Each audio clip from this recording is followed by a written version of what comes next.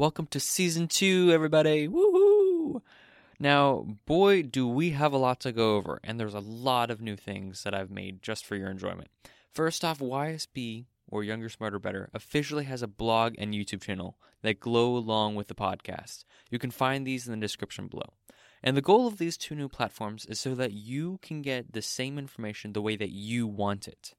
If you enjoy a quick read full of helpful information and interesting stories, you should check out the YSB blog at youngersmarterbetter.wordpress.com. And again, these are in the description below. If you prefer a more visual approach to learning, then the Younger, Smarter, Better YouTube is probably more of your style.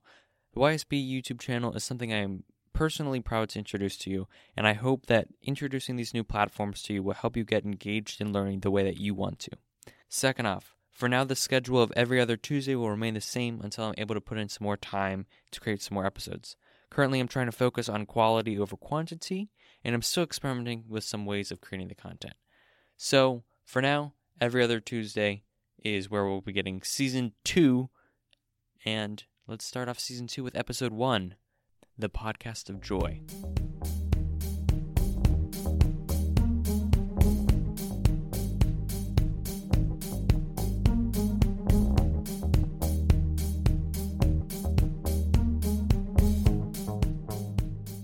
A small boat with a single fisherman docks at the only pier in a rural part of Mexico. An American businessman was in this part of Mexico settling into retirement when he saw a few large yellowfin tuna in this small fisherman's boat. The businessman complimented the fisherman on the size and beauty of the fish and asked him how long he was out fishing. The fisherman replied, "Only a little while." The businessman was amazed and then asked, "Why don't you go and catch more fish?" The fisherman replied, "I have enough to support my family's immediate needs." "So, what do you do with the rest of your time?" asked the businessman. The fisherman was excited by the businessman's question as he replied, "I sleep late, fish a little, play with my children, take siestas with my wife, Maria, stroll into the village every evening where I sip wine and play guitar with my amigos. I have a full and busy life." The businessman scoffed. "I have graduated top of my class in Harvard with an MBA. I could help you get a fishing empire. If you were to work harder and longer, you could get a bigger and bigger boat, spend more time catching more and bigger fish. You would use those sales to eventually have a fleet of boats, and then you would be able to cut out the middleman and sell directly to restaurants. You are going to need to control the product, processing, and how you distribute it. You also would need to leave this small village and move to a larger city and then to a large corporate office to control your empire." Then the fisherman asked, "But how long does all this take?" To which the American replied, "Only 15 to 20 years. "But what then?" "And then you make the company public and you sell your stocks where you make millions." "Ah, millions. And then what?" Then the American said, "Then you retire. You move to a small coastal fishing village where you would sleep late, fish a little, play with your friends, take siestas with your wife, stroll to the village in the evenings where you could sip wine and play your guitar with your amigos." The two characters in the story ultimately seek the same goal, to be happy and to enjoy their life. They both have different ways of going about it. The businessman looks at the path of happiness as being filled with riches and taking a long time to acquire. The fisherman, however, looks at happiness as enjoying his time today, spending time with his family and being with his friends. The fisherman sees happiness, or joy, as something that he has control over and something that he can do today. Joy is a natural-born skill that can be cultivated. People have the ability to create joy for themselves and others if they make the choice to take action to feel joyous. So what actions does a person have to take to feel joyous? Well, people have the ability to experience joy by changing the way they view their life situations and how they treat others and themselves. Before diving into how to be happy, one needs to understand what the goal is. There are many different ways to approach the goal of happiness, and there are also many different types of happiness. There is happiness in a moment, which is called pleasure. This is generally short-lasting and is derived from things like sweets, exercise, drinking, drugs, and many other things. Pleasure is a reward mechanism in the brain that guides us in order to survive. As David J. Lennon said in his book, The Compass of Pleasure, our legal systems, our regions, and our education systems are all deeply concerned with controlling pleasure. We have created detailed rules and customs surrounding sex, drugs, food, alcohol, and even gambling. Jails are bursting with people who have violated these laws that prescribe certain forms of pleasure or who profit by encouraging others to do so. This paper, while at first may seem like a guide to getting away with breaking laws that condemn us from this pleasure, is actually about a different type of happiness, called joy. Joy is the longer-lasting state of feeling well and calm. This form comes from more of a mental recognition of being well, feeling well, and doing well. Richard Davidson, a neuroscientist, has discovered 4 regions of the brain that bring lasting well-being. They are our ability to maintain positive states, our ability to recover from negative states, our ability to focus and avoid mind wandering, and our ability to be generous.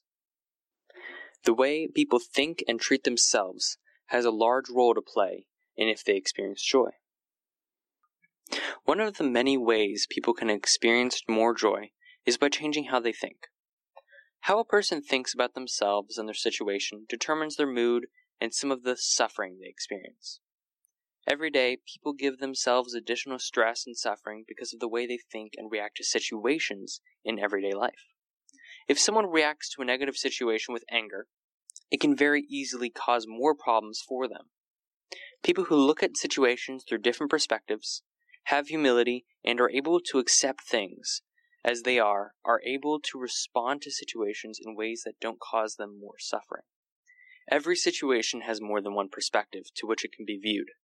The ability to look at a negative event and see the longer-term positive outcomes of that event is one of the greatest pathways to joy. Say, for example, a plane has been delayed. The ability to look past the event in the moment and see it in a larger perspective will bring into attention all of the other people affected by this plane being delayed. The company would not delay a plane on purpose because it wants to annoy people. It wants to make more money, and they are losing money when planes are delayed. If someone on the delayed flight is on a connection flight, and the delayed flight causes them to miss their connection flight, they could be trapped in that airport. There could be people on the plane trying to get home to their families that they have missed dearly. Also, the plane could be delayed for safety reasons. Is it better to be slightly late on a flight or on a flight that is on time to crash into the side of a mountain? Just as important as a person's perspective on a situation is how serious they are. A sense of seriousness often causes stress. The same is true with a feeling of superiority or importance. When a person takes themselves too seriously, treats themselves as a superior or as completely independent, they begin to depend only on themselves and add unneeded stresses into their life. They are constantly trying to ensure that they remain superior. This is stressful, the opposite of relaxing. When someone believes themselves to be just another person, they relieve the stress of having to work to act above others. People who take themselves less seriously are able to recognize the ridiculous things in life, which allows them to laugh at those ridiculous things. As the Dalai Lama concluded in the Book of Joy, people who are always laughing have a sense of abandon and ease. They are less likely to have a heart attack than those who are really serious and who have difficulty connecting with other people. Those serious people are really in danger. Just as important as losing the sense of seriousness, acceptance is a huge role in a person's joy. The ability to see life as it truly is will help create a calm sense of mind. The ability to accept life as it truly is, without the added expectations and external pressures people often bring onto themselves, is a huge realization and a huge step towards becoming more joyful. Accepting life as it is without adding expectations that we give ourselves helps us appreciate all that life is. When dealing with a difficult problem, ignoring the problem causes it to fester. However, accepting a problem can allow the person to take responsibility and enable them to take the problem head on. For example, a difficulty in a relationship can be easily ignored. Building up what starts as a small disagreement, once ignored, can build up and ruin the best of relationships. Once a person accepts the problem at hand and the role they play in that problem, only then can the person begin to bring the relationship to a better place, possibly even better than it was before. Humans are social animals. As such, they derive a great deal of joy from interacting with others. When an individual feels lonely, they often feel as if they are experiencing more suffering as compared to being with someone else they enjoy being around. When people have a close relationship with someone they can rely on, not only did it improve their health in the long term, but it also increased their happiness over the long term.